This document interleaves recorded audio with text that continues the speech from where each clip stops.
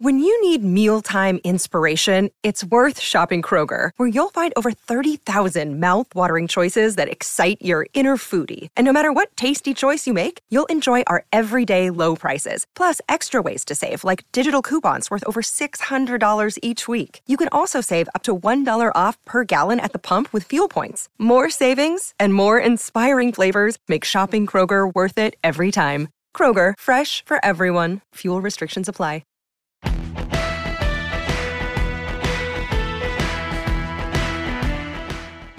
You know, if you haven't checked out What Chaos yet, you oughta, because we've had all your favorite players on the show. I'm talking Seth Jones, Lena Solmar, Connor Bedard, whoever it may be. We're live every day on YouTube at noon Eastern, but also available on all podcast platforms, including the one you're listening to right now. We got guests, and yeah, we're also doing a bit of chit-chat, goofing around, laughing at what makes us laugh in hockey. So regardless of how deep you are into your hockey fandom, come listen to What Chaos. We'll talk about your favorite team, we'll talk about your least favorite team, and everybody in between, and we're having a ton of fun doing it every single day, Monday through Thursday. It's What Chaos, presented by All City Network.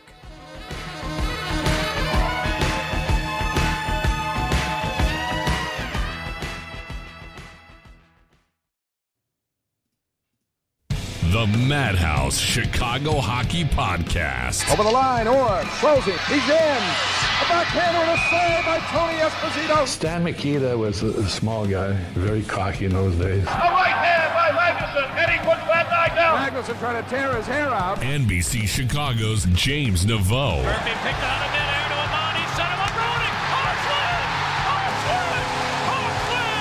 Jeremy Roenick! Odyssey Chicago Hockey Insider Jay Zawaski. Hawks win again! Chris Chelios in overtime! Part of Blue Wire Podcast. Team off the boards, he shoots, he scores! Down to the Taves! A game-winning goal! The Hawks live to fight another day! Falling back, circle and drive, skipped in front, score! The Madhouse Chicago Hockey Podcast. Chicago's going to be in last place forever. Clear to center for Taves, he got a breakaway!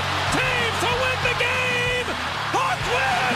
Hawks win! Jonathan Taves! Brought to you by Triple Threat Sports, Fry the Coop, and by the Sins In-Law Group. Let's drop the puck.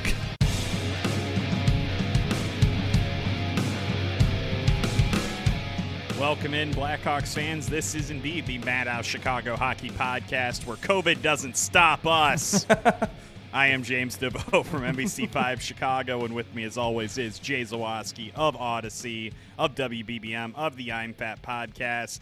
Jay, we don't have much to talk about because there is no NHL hockey going on right now, and the Blackhawks' last two games have both been axed because of COVID. So this is kind of a lull. We got a longer holiday break than we anticipated. Au contraire, bonjour. We have a lot to talk about. We're going to talk to Chris Peters about the World Junior Championships that start on the 26th. That's in the second half of the podcast. You're not going to want to miss that. A bunch of Hawks playing in there. Team Canada has 11 first-round picks on it. We get into all of that with Chris Peters, but you're None right. of whom are Blackhawks. That's correct. We've got some. We do have some housekeeping NHL news stuff to get to in the first half of the show. So thanks for joining us. Make sure you're following us on all of our social media channels at Madhouse Pod on Twitter, at Madhouse_pod on Instagram, and at Madhouse Hockey Pod on Facebook. Check out our TeePublic shop. Check out our Patreon. All those great things. Make sure you subscribe, rate, review. Sending out those prize packs to all of you who emailed me. Not all of you. I will select a winner or two from the people who emailed us 5-star reviews to madhousepod@gmail.com. 2 or 3 prize packs I'll give out. So make sure you get those submitted before the end of the calendar year, and I'll get those sent out. Okay, so where do we start? The COVID delay, the Olympic withdrawal. The floor is yours, Mr. Naveau. Tell me where you'd like to begin. I suppose that one kind of goes hand in hand with the other, but I think that the most pressing and most breaking of the stories is the fact that the NHL will not be participating in this year's Olympics in Beijing. The announcement was officially made on Wednesday. The rumblings had been there all week. Yeah. The NHL was going to pull out. There have just been so many games canceled. I think the press release announcing the withdrawal said that there have been 50 games canceled so far because of this COVID outbreak that's been going around the league. And I think that It's really a shame because I know that the Olympic participation by NHL players has always been kind of a mixed bag in terms of the reaction from fans and from players and ownership. And I know that it has caused a lot of controversy, but at the end of the day, what you're getting here is that this is now 2 consecutive Olympics, 8 years basically of guy like Patrick Kane's career, where he has not been able to represent the United States in the Olympics. And I think that this year was going to be a really great opportunity for especially Team USA to really show some of the strides that they've made in terms of developing high-end players. We were going to get to see Austin Matthews on the team. We were going to get to see Seth Jones and Alex DeBrincat on this team. I mean, it was going to be a really strong United States squad full of really talented NHL players. And it's a huge bummer now that we're going to go 8 years without seeing those guys at this high level of competition. And I know the players have kind of alluded to that as well in their remarks about the withdrawal. But at the end of the day, I suppose you just have to kind of look at it as both a very practical decision by the NHL while still acknowledging that it's a massive bummer. Yeah. I mean, it's sort of how everything, it's a microcosm of society at the moment, right? Like, it's all a bummer, but it's all the right thing to do. And it's a safe thing to do, and it's, in the best interest of the players, especially they go over there, an outbreak happens, then they're stranded in Beijing, which is not ideal. If it's Vancouver or it's somewhere, you know what I mean? It's just, it could not be a worse situation for an outbreak to happen. And you're right, though. As a hockey fan, it is just a massive bummer because I'll never forget those Vancouver Olympics, man. The mania around that. And I think part of it was because the Hawks were so good at the time.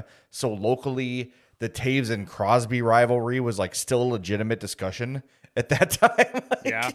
You could actually sort of kind of make an argument for Taves in that era. And it was just, I don't know, it was just a great time to be a hockey fan. And this is a massive bummer, but I have zero criticisms. It's the right move to make. You've got to protect your players. And this is really the only decision to make. And hopefully next time around, everybody will be good to go. But by then, Patrick Kane's career might be over. I was going to say, you're talking 2026. Patrick Kane's going to be 38 years old by then. We'll only be halfway through Seth Jones's contract, though. Well, Seth Jones will only be, 30, I think? 30. So he'll certainly be eligible. Alex DeBrincat will certainly be, you would imagine, a player on that team as well. Now, whether or not he's a Blackhawk remains Stop to be yourself. Seen. Stop it. That's just saying, man. That's Are you thinking the Artemi Panarin career arc for him? I think Alex DeBrincat his contract ends at a very convenient time. Yes, it exactly does. when Taves and Kane's deliberately done that way. I think he is a Blackhawk for a long, long time. I hope so. Assuming he wants to be. I think that's, of course, the big story today is the fact that the NHL won't be participating in the Olympics. It's going to take a lot of the zip out of the tournament, and I'm sure we're going to be treated to a lot of think pieces about how this is going to be really bad for the potential growth of the game in the Chinese market. I know the NBA has done a really effective job at marketing itself in China and has really established itself as a worldwide league because of that. Mm-hmm. And the NHL is potentially losing out on that opportunity. So while it's a really good practical thing not to have the players go over there both for safety perspective and otherwise, it does really suck to miss out on that opportunity to showcase those players on that stage in China in front of the Chinese audience. And I think that it is kind of a bummer in that regard too. Well, and that is, we talked about this a little bit on the last episode or maybe 2 episodes ago. The Pacific Rim is a place where the NHL is trying to expand and trying to grab attention. And you're right, this would have been a great opportunity for it. But I'm glad that cooler heads are prevailing, the right decisions being made, not the financial decision. And that's how it should be. So, bummer, but overall happy about it. By the way, the Madhouse Chicago Hockey Podcast is brought to you by our friends at Fry the Coop and frythecoop.com. Go get yourself some hot chicken while you're Christmas shopping. It'll help melt the congestion out of your head that you got from being in cold and hot in the stores and outside. Oaklawn, Elmhurst, Westtown, Prospect Heights, and Tinley Park. Come get your happiness at Fry the Coop and frythecoop.com. And make sure you tell our sponsors, by the way, when you visit them, you heard about them on the Madhouse Podcast, and they might look at you like you're a dumbass, but just do it anyway. I mean, we look at you like dumbasses. I guess you listen to our stupid selves. You look at us like we're dumbasses. So we are dumbasses. Someone should return the favor. And the other thing, and I know you mentioned it a little bit off the top, but the games starting today, Wednesday, December 22nd, are going to be postponed, along with the 5 games that were on the schedule for Thursday, the 23rd. NHL returns to action on Monday, December 27th. So a little bit of an earlier pause than expected for the Christmas break. And I'm sure they'll work out all those reschedulings as things go on. But I don't know, man. I think we're getting to the point here, and I think we've heard a little bit of discussion with this with the NFL, where with COVID being a new reality in life, like this is something that's always going to be around. We're probably going to have to get an annual vaccine, like a flu shot for it. Yep. It's just something that's part of our lives now. You wonder if they're going to start doing the asymptomatic players only sort of a thing. And sure if seems like it, because it's almost like there's so many guys who have it, who are managing it okay and feel okay. I don't know that. I think that's, and it's not going to be this season, but I think before next season, there's going to be a major adjustment as to how they handle COVID when infections do come.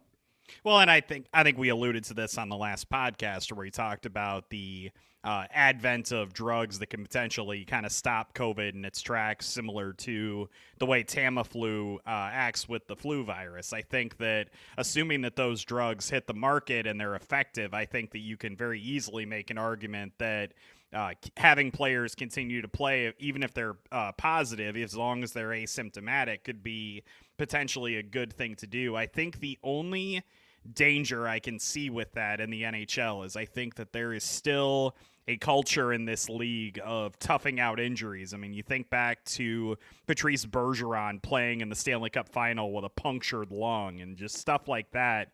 Just this ungodly amount of pain these guys are willing to play through because it's just kind of what's expected of hockey players. I hope it doesn't come to that when it comes to COVID, because this virus, even if you're vaccinated, even if you're boosted, there is still so much we don't know about potential long-term impacts of this virus. I hope that guys aren't trying to play through serious symptoms, because I think that would obviously be bad for their long-term health, and I think that we don't know enough about that portion of it. So I think that as these drugs hit the market that are able to kind of stop COVID and to make it less serious when you do contract the virus, I think that is ultimately the way that the NHL is going to go. I know Adam Silver talked about it in the NBA yesterday, said that we're just going to have to learn to live with the virus because it's always going to be kind of endemic. It's always going to be around, especially this time of year. I think that is going to ultimately be our reality. There is really no eradicating this virus, it seems like. So yep. I think that as long as you can guarantee the safety of players who do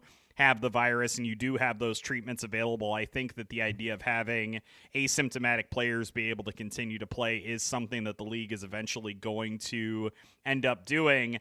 I just hope they don't rush into it for the sake of keeping their schedule online. I want to make sure that these players are safe and healthy and the people around them are safe and healthy as well. No doubt. That is what's most important. And speaking of healthy, before we get to our interview with Chris Peters of the Daily Faceoff and the Hockey Sense Substack and the Talking Hockey Sense podcast, Jujhar Khaira returned to practice the other day for the Hawks. So it looks like when they return to play on the 20th, I don't know what the Hawks have a game on the 27th. The calendar's not in front of me, but when they return from the holiday break, it looks like Jujhar Khaira, the 28th against the Blue Jackets. That's their next game. Good. Well, it looks like Khaira might be able to go then, which if you told me that a week ago, I would have highly doubted it. So good news for him. And we have not really discussed, we've not done a podcast since the Brett Connolly, Tanner Kero situation, 4-game suspension for Brett Connolly. We talked about the Khaira hit, and I had trouble watching it because it was so violent and the impact was so bad. And Tanner Kero is a guy who I know a little bit, did a bunch of events with him, probably a dozen or so. Great guy, awesome with the fans. So that was scary to see. But to me, that hit seemed less violent and less intentional than the one Trouba put on Khaira. I don't know. Maybe it was just the angle or whatever, but it seemed like more of a incidental kind of a collision than anything. But I don't know. I hate to Zapruder film those things because they make me feel gross. I've seen too many people that are on teams with me suffer that way, and it kind of is like triggering for me. So I try not to watch them too often, but I was not immediately like, oh, that's a dirty hit. I didn't think that right away when I saw it, but the league is spoken. I think the issue I had with it is that in the Kara instance, the puck was definitely still in his vicinity, and he was still trying to play the puck, and I know that's why the NHL opted not to suspend him. I am totally on board if the NHL wants to make all checks to the head illegal. I think that that's a very logical thing to do. I think this whole idea of parsing it to see where exactly the contact was made, etc., is just silly. I think that the head should be the head no matter what, and it should just be illegal to hit up there. I think the issue that I had with the Connolly hit was that the puck wasn't really being contested at all by Tanner Caro. It was kind of going past him along the boards. I think that ultimately is where I fell on that. I thought that 4 games might have been a little bit too much. I think that a suspension of a couple of games I thought would have been warranted. And I know what Connolly's trying to do. He's trying to throw a big hit. He's trying to stick at the NHL level with the Blackhawks. He does not want to go back to the AHL. Hard to blame him for that.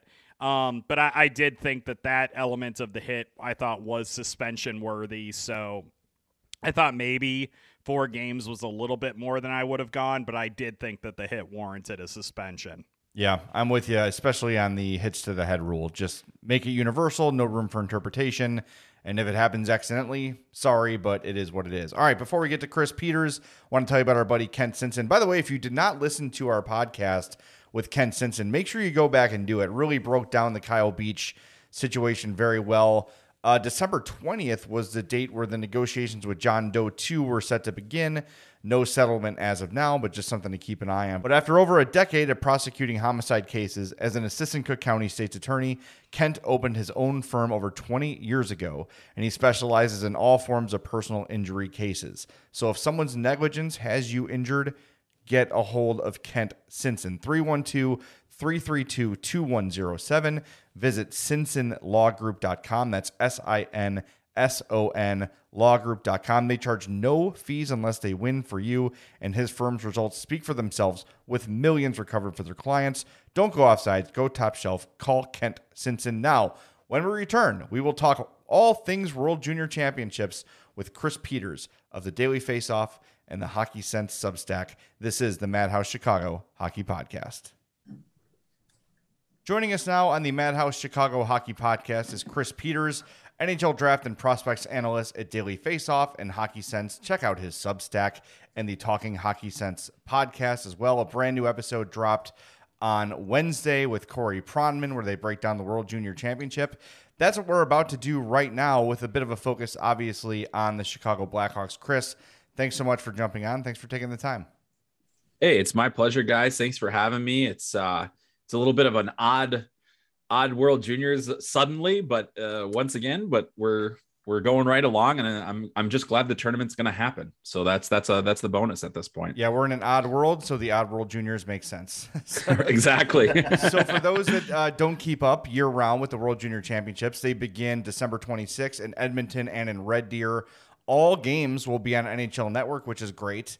Let's turn our attention to Team USA because that's where our audience most likely will be rooting for, and they've got the most Blackhawks on the team. What's the outlook for Team USA this year?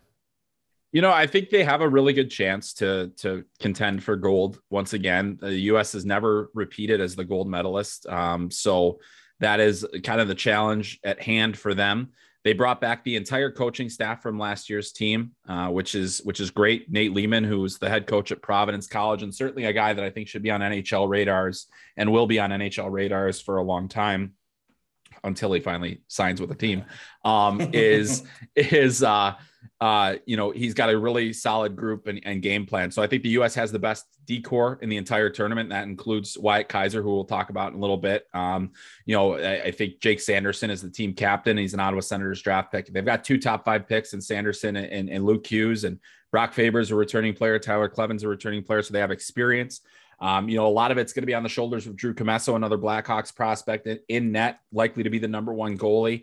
And then up front, it's just a matter of, can they find the scoring? Can they find enough guys? Like last year, they had Trevor Zegras, who they just threw over the boards and points fell out of him, essentially. And so you don't have a player like that this year, but you do have Matty Beniers. You do have Brett Berard. You do have a returning player like Landon Slaggert, who's going to wear a letter and be an important guy in the depth of the lineup. So, they have good depth. They have good players. It's just a matter of, they don't necessarily have that one guy that you say, go get us a goal. And that can really matter in a tournament like this. And it did matter last year when they had guys like that. I think from the Blackhawks fan perspective, you mentioned Slaggert, you mentioned Kaiser, but Drew Commesso is going to have a lot of eyes on him because the Hawks' future in goal is very unclear. Marc-Andre Fleury is here now. We don't know if he's going to finish the season as a Hawk. Safe to assume they probably won't resign in Chicago if he decides to keep playing after this season. So Commesso might be closer to the NHL than most people be comfortable with. Where is he in his NHL progression, and is he solidly the number one goalie for Team USA? Yeah, I mean, I think they haven't come right out and said that he's solidly number one, but I mean, based on what I know about the other goalies on the team, I mean, there's really no choice. And there shouldn't be anyway. I mean, Drew Commesso would have been on this team last year. He was caught in COVID protocol at Boston University, and his numbers can be a little bit deceiving this year.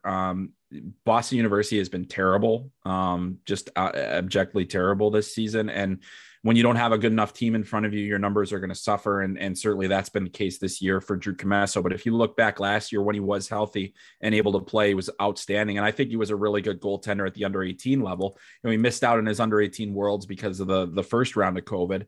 And that really would have been a showcase event for him. But I think that he warranted that high pick. He was one of the top goaltenders in his class, and certainly one of the top goalies in the age group. The fact is, this year, there are 3 other goalies in the tournament that are first round draft picks. So, you get overshadowed a little bit, but essentially, if Drew Commesso doesn't have his best game, the U.S. is not going to medal, or get a gold medal, they need him that much. And he's going to have a really good D-core in front of him. He's going to have a team that plays solidly defensively and wants to play an attacking style and keep the puck at the other end of the ice. But he's going to have to come up with some big saves against those tough teams like Russia and Sweden in the preliminary round. And if he does that and builds confidence over the course of the tournament, the U.S. has a real opportunity, and they're going to feel a lot better about themselves. They had Spencer Knight for the last 2 years, and that's a guy that I think everybody is very familiar with, and is now a member of the Florida Panthers and has already played NHL games. I think as far as NHL progression is concerned, Drew Commesso is no. I don't think he's any closer to the NHL than most goalies his age would be. I think that he's mostly, probably another year of college and then maybe moving on to the AHL. I think a lot of guys stay for 3 years, especially when they're goaltenders. And I think that's a safe thing to do.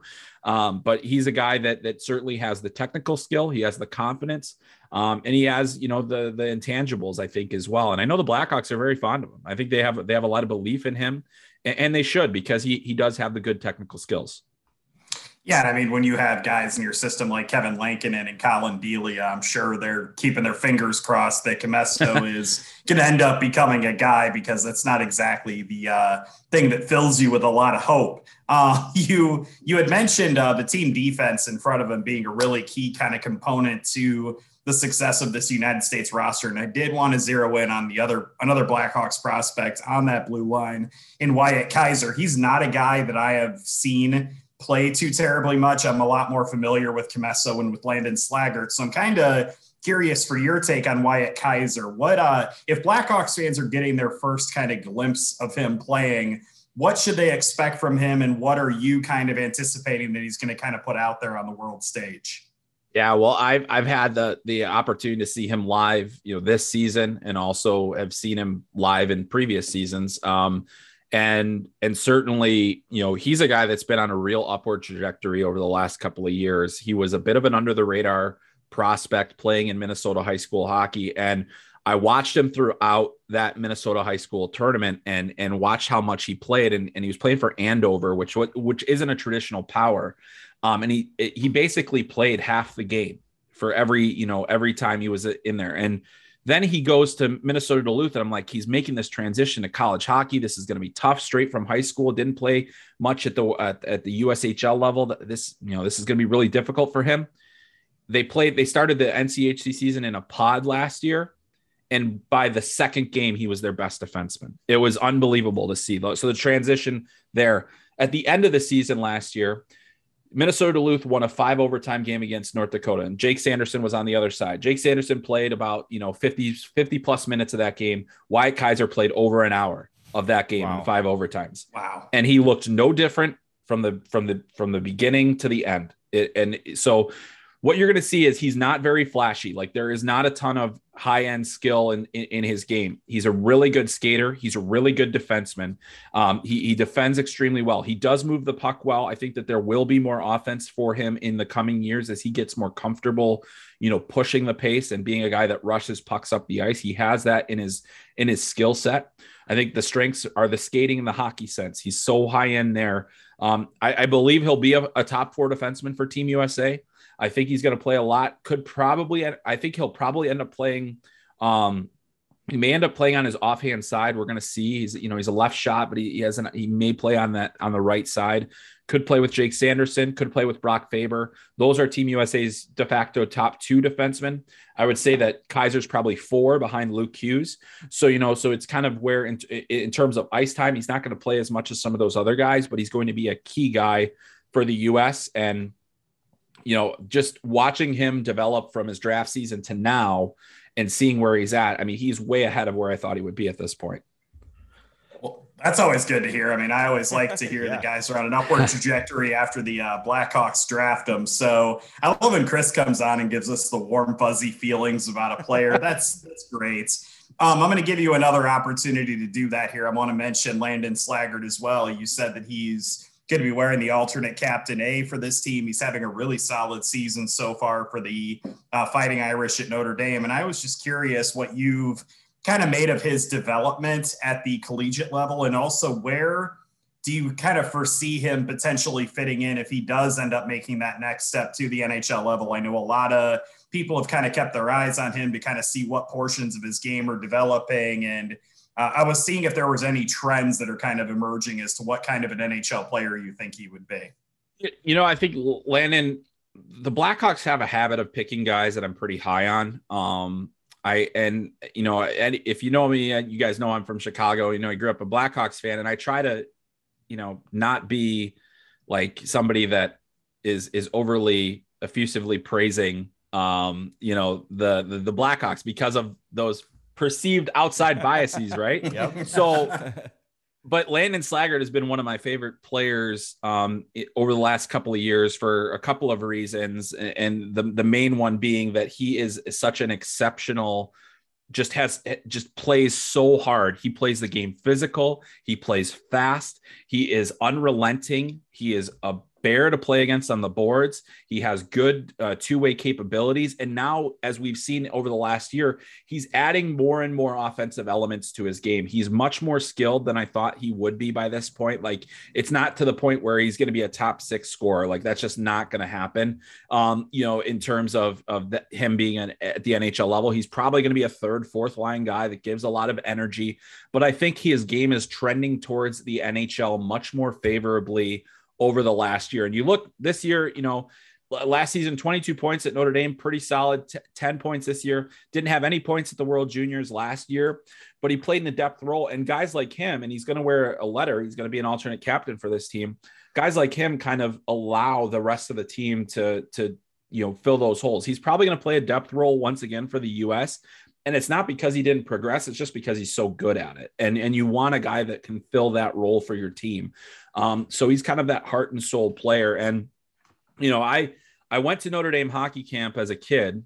And Landon's dad, Andy, has been an assistant coach at Notre Dame for since then. He's not an old guy, but he's been there for so long because he started his coaching career so young. And so he's had that. He's grown up around hockey. It has been his entire life. And so he lives and breathes Notre Dame hockey.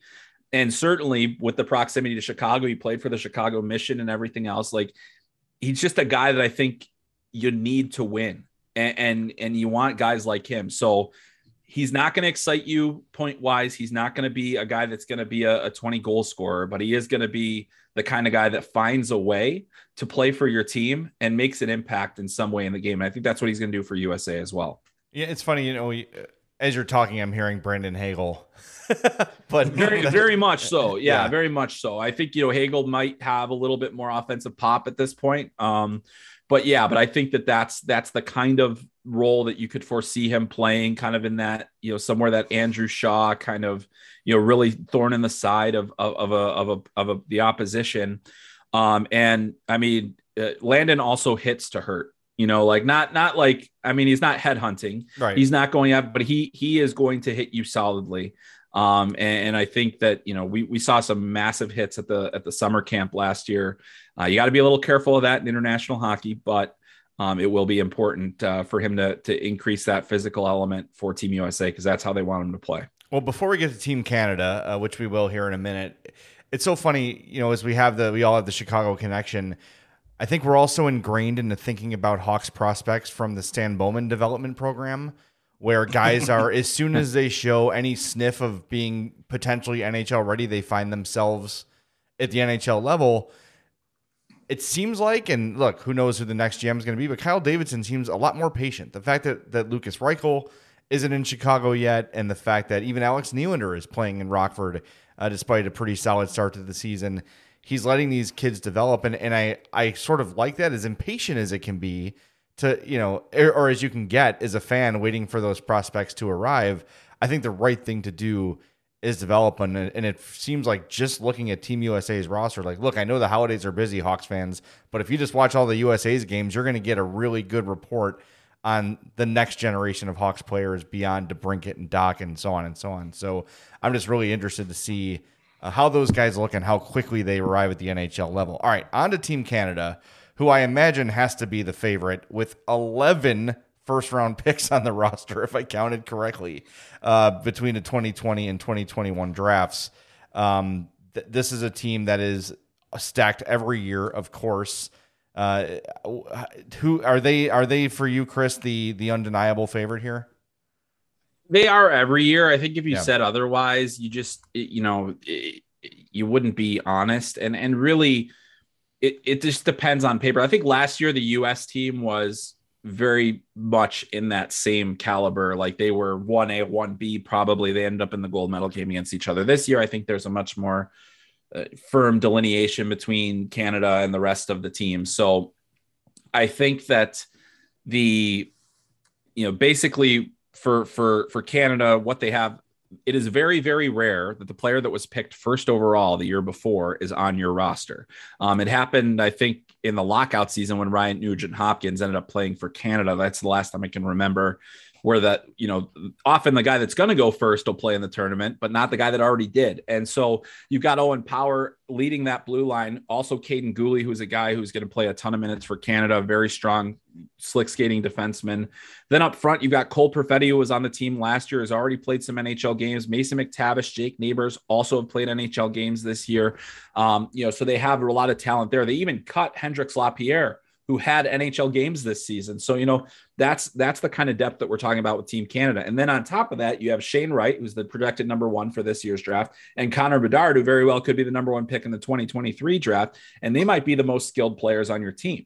So, that's kind of where we're at right now. Canada is loaded. The other thing that is a huge benefit to them that is different than years past is that Sebastian Cossa and Dylan Garand, both of their goaltenders, very capable. They're playing outstanding hockey in the WHL. They've got a first round. Cossa was a first round draft pick of the Red Wings. And so they actually have the goaltending to go along with the rest of the roster, which is often not the case for Canada. And when they have the goaltending, they become so much more difficult to beat. So I'll tell you that there is going to be a lot of very, very interesting hockey played. And Canada is going to be incredibly fun to watch. And also they're in the weaker of the two preliminary round brackets. So I'm expecting some very lopsided score lines and high point totals for their team.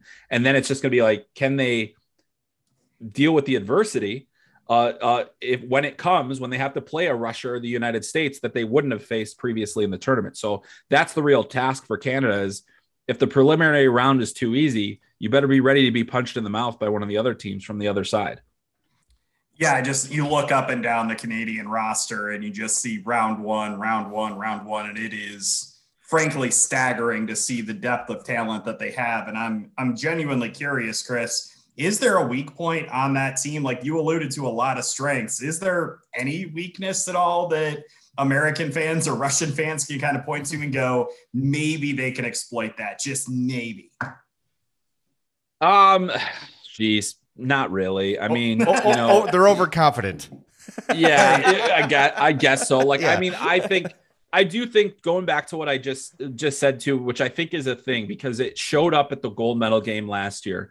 Canada had a walk to the gold medal game, and then USA came out. They forechecked the hell out of them. They absolutely buried their defensemen and forced them. I love the lines that we were learning about kind of the game plan after it all came out. One of the things that Nate Lehman said that stuck with me was we wanted their defensemen to play the entire game facing the glass. Basically, we wanted to get the puck in and we wanted to be on them so fast that they didn't even have a chance to turn around and move it up the ice, which they did successfully. They shut out Canada in that game 2-0. And even the Canadian players were like, we weren't prepared for that.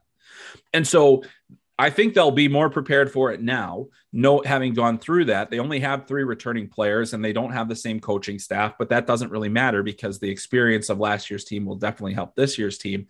But you have to, you manage the ebbs and flows of a short tournament.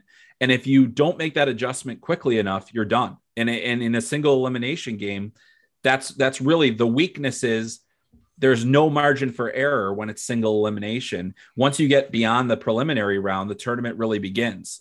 So that's kind of where it's at. But I mean, I do feel that any team can win this tournament. I think there are probably 5 teams that have an honest to goodness chance. 3 if we're being honest, but I think there's 5 teams that have enough talent in the group or maybe 1 or 2 players that can make the difference to get them over. But yeah, I mean, I think that really it's going to be a fascinating finish as we get into the medal round because USA is in the same bracket as Russia and Sweden and Slovakia, which will be much better than it's ever been or that it's been in a long time in this tournament. So that's a much tougher group. So then you've got all those teams heading into crossovers against whoever the top 4 teams are on the other side. That's bad news for the other side.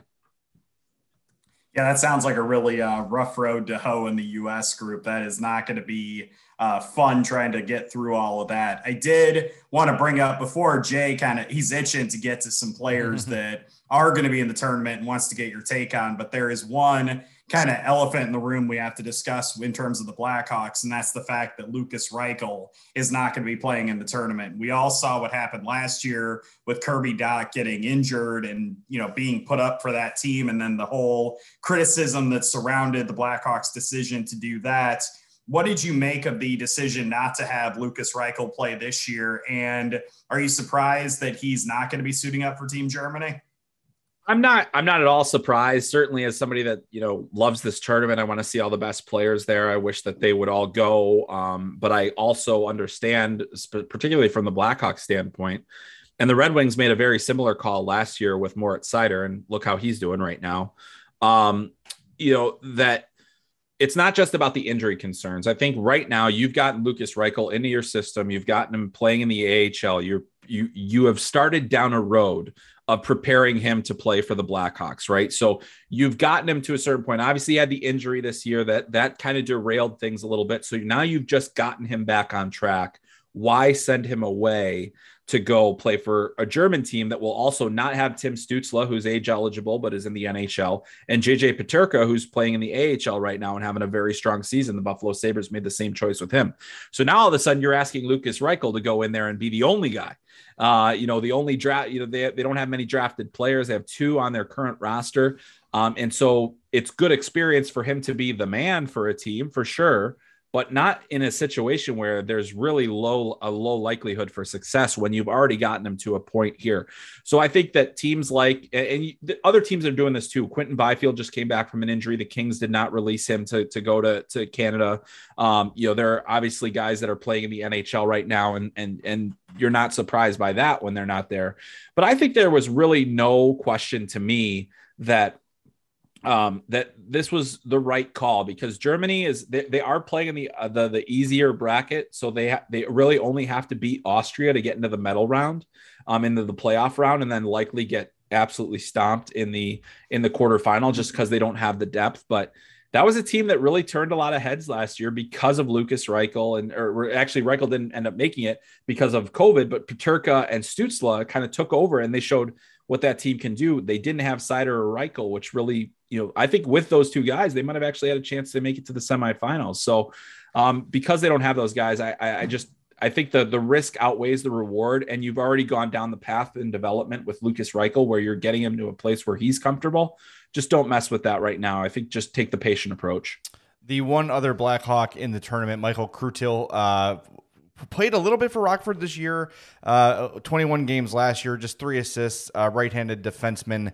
What are we looking for from him? It seems like more of a long shot NHL prospect. Do you agree with that assessment? Yeah, I think he's certainly kind of a tweener. You certainly love the size profile, the fact he's a right shot defenseman, the fact that he's had success playing, or he's played professionally, I should say, for multiple years as a young guy. It's really difficult to do, but you're not looking at a lot of offense. You're not looking at a guy that's going to produce a lot of points for you. And so if he's not doing that, what exactly does he do for you? It's does he defend well enough? I think in this particular tournament, you're going to get a good sample of what he's really capable of versus what you've seen in the AHL. The Czechs actually have a really interesting decor. They're a big team. They have a lot of size on that team, and their blue line in particular is really intriguing. They've got Stanislav Svozil, who was drafted last year. David Juracek is going to be a top 10 pick this year in my mind. He's another 6'3" right shot defenseman who's playing professionally in the Czech Republic, and he's probably going to be the minutes leader for this team. So you've got a team that's capable of putting a scare into some of their opponents. It's certainly not a medal. I don't view them as a medal threat, but you might get them sneaking up on somebody in the preliminary round. But yeah, so I think for Krutil, this is a great opportunity for him to play within his own age group. A lot of times you'll see guys that have played in the AHL or played professionally where things open up for them in a tournament like this. It may not. You never know. But the pace is so close to the NHL. It's a really good sample of, can this guy handle it? Is he going to make that next step? And it's kind of more of a measuring stick for him than anything else. But I agree with you. I think he's kind of a tweener prospect, not a sure shot to get into the NHL. We often talk about all these guys that, once they make it to the AHL or anything, it's like it's the natural progression is to the NHL. It's not always the case. So, I think he is one of those guys where you exercise a little bit of, cautious optimism for, but not much beyond that. All right, we got to all the Blackhawks. Tournament starts on the 26th of December. Who are some of the names not related to the Blackhawks we should be keeping an eye on? Who are the people we're going to see chosen at the 2022 draft that are going to become household names in short order? Yeah, I mean, I think if you are a team that is, in a lottery and in the lottery and has your lottery pick, there's going to be a lot to watch in this whole thing, because you've got basically, I mean, there are a number of top 10 potential prospects here. Let me get my notebook out. Yeah. So, hey, top 2 guys. It's top 2 protected. Don't forget. Yeah. Right. So if it is top 2 protected, I mean, you're obviously thinking you want to look at Shane Wright. Shane Wright's the projected number 1 guy for this year. He's playing for Canada. He's very likely going to be their number 1 center as an underager, which is very, very rare. If he handles that role well, I think that he'll, just coast into the number 1. I don't think there's really anybody close right now. The race for number 2, however, is wide open, and there are multiple candidates for that in this tournament, including Joakim Kemell and Brad Lambert, who play for Finland. Lambert's had a really down year. He came into this, we were thinking he could be a potential number 1 guy a couple of years ago, but he's really, his offense has fallen off, and there are definitely concerns about his game. But this is an opportunity for him to make a statement. But Joakim Kemell, who's also on Finland, is one of the top scorers in Liga this year. not just for his age, but for the league. And he was been injured for a few weeks. So he's having a truly remarkable season. How much do we read into that versus what he can do at a tournament like this? It'll be really interesting to see. Russia has a guy by the name of Danila Yurov, who's kind of like a hybrid power forward, doesn't have amazing size, but he's got great strength. He drives the net hard. He's got a good shot. Very likely to play a significant role for the team. Logan Cooley for the U.S., he's probably going to be their number 2 center because Thomas Bordeleau tested positive for COVID. He would have been the number 2 center behind Matty Beniers. But now they need Logan Cooley to kind of step into that role. He is electric speed. He's committed to Notre Dame for now. So we'll see what happens there. But he's one of the elite prospects, for Team USA and in this tournament. Also, Slovakia has a host of guys: Juraj Slafkovský, Simon Nemec, Philip Mashar, all guys that could go in the first round. Even Austria has a potential first round pick in Marco Kasper, who's playing in Sweden right now. So a lot of skill there. So, and I mentioned Juracek as well for the Czech Republic, who I think is maybe the best defenseman available for this draft. It's between him and Nemec right now for being, and there's a couple guys on the US under 18 team that won't be in this tournament that are also there. So I'm just rattling names off. I mean, there are so many draft eligible players. And then I didn't even mention that we've got the 2 best guys for 2023 in Connor Bedard for Canada and Matvei Michkov for Russia. Cannot miss watching those guys play. Honestly, it's nuts. Matvei Michkov just decides to score. He's just like, yep, I will now score. And he does. It's crazy to see. I expect both of them to work their way into substantial roles for their respective teams. But man, I mean, the future of the game is so bright right now. And this World Junior Championship is like a terrific appetizer for both this draft, the next draft, and certainly for all those teams that have already drafted these guys that are looking forward to it. Cause it's as close to NHL hockey as you can get without being in the NHL. Love to hear that. Definitely looking forward to the tournament. Chris, you had mentioned that there were kind of 3 teams that you were looking at as the most likely favorites to take home the gold. I just was curious. I'm assuming 2 of them are the U.S. and Canada. Who is that third team? And then is there any other country that you could potentially see making a run in this tournament and maybe making a run at the medal stand? Yeah, I think for me, the number 3 team in this tournament is Russia. And I think that they have, because of guys like Michkov, I think Michkov really can be that big of a difference maker that he can be the difference between a gold medal and not medaling. I mean, if he's on his game, there's high potential for him. But they also have Yaroslav Askarov as the goaltender, first round draft pick of Nashville in the 2020 draft. Has had a couple of down seasons, but internationally, if you look at his full body of work, he's done very well. He's given his team, he won the Holinka Gretzky Cup, got his team to a silver medal at the Under 18 World Championship. They won the Karhala Cup a couple of years ago. They took a U20 team and beat a bunch of pros. So like he's a ridiculous talent, and if he's on his game, huge difference maker for them. But then they also have other guys, Marat Huznutinov, who's a Minnesota Wild draft pick, super fast. I mean, they have depth, they have size, they play the game physically, they play smart. Sergei Zubov is their head coach.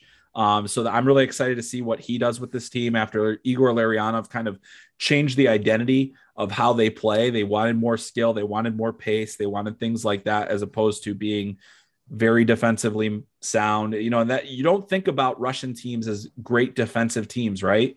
At the World Junior level, they've been really good, and they've been really tough to play against. And so if they're physical, they're fast, and they still have the skill to counterattack, that's very dangerous. And then they need the goaltending. So that's the team I'd watch for. And in terms of surprise teams, like I don't think Sweden has the depth this year. I feel the same way about Finland.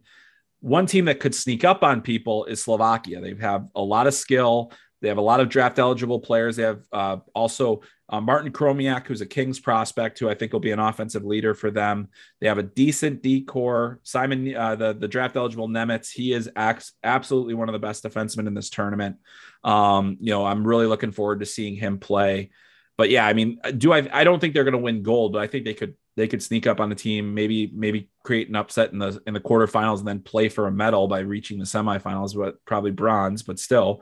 If they get bronze, I think that'd be a huge victory for a program that has really not had a lot to celebrate since, Marian Hossa was kind of at that age. So, yeah. So, I mean, that's basically where we're at with that club. So, yeah, I think that we'll see a great tournament no matter what. I think, the Canadian and US teams are so good. Russia, Sweden, Finland always are competitive. And then you throw in the Czechs and the Slovaks now.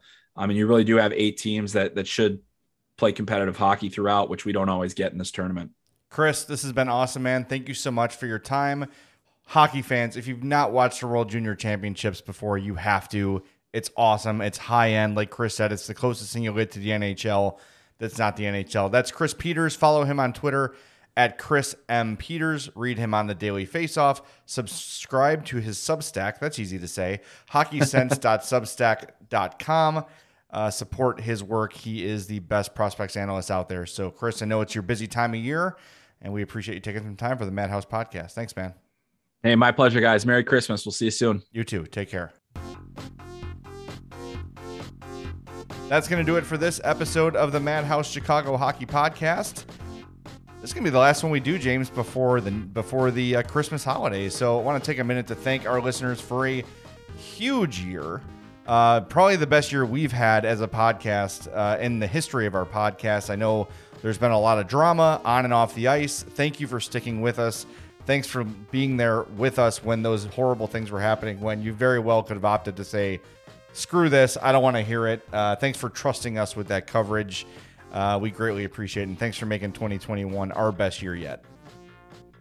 Yeah, echo all those sentiments. I hope you guys all have, for those of you who celebrate Christmas, a healthy and happy holiday. Hope you enjoy your time, whether it's with family or whether it's sitting on your couch and watching basketball, which I know I'm going to be doing on Christmas Day. Just stay safe out there, everybody. And once again, I'll echo Jay's sentiments and say thank you for supporting the podcast and for being buddies with us. We appreciate it. Yeah. Happy holidays, Merry Christmas, all those great things. We'll talk to you soon on the Madhouse Chicago Hockey Podcast. The Madhouse Chicago Hockey Podcast was brought to you by Fry the Coop, Triple Threat Sports, and by the Since In Law Group.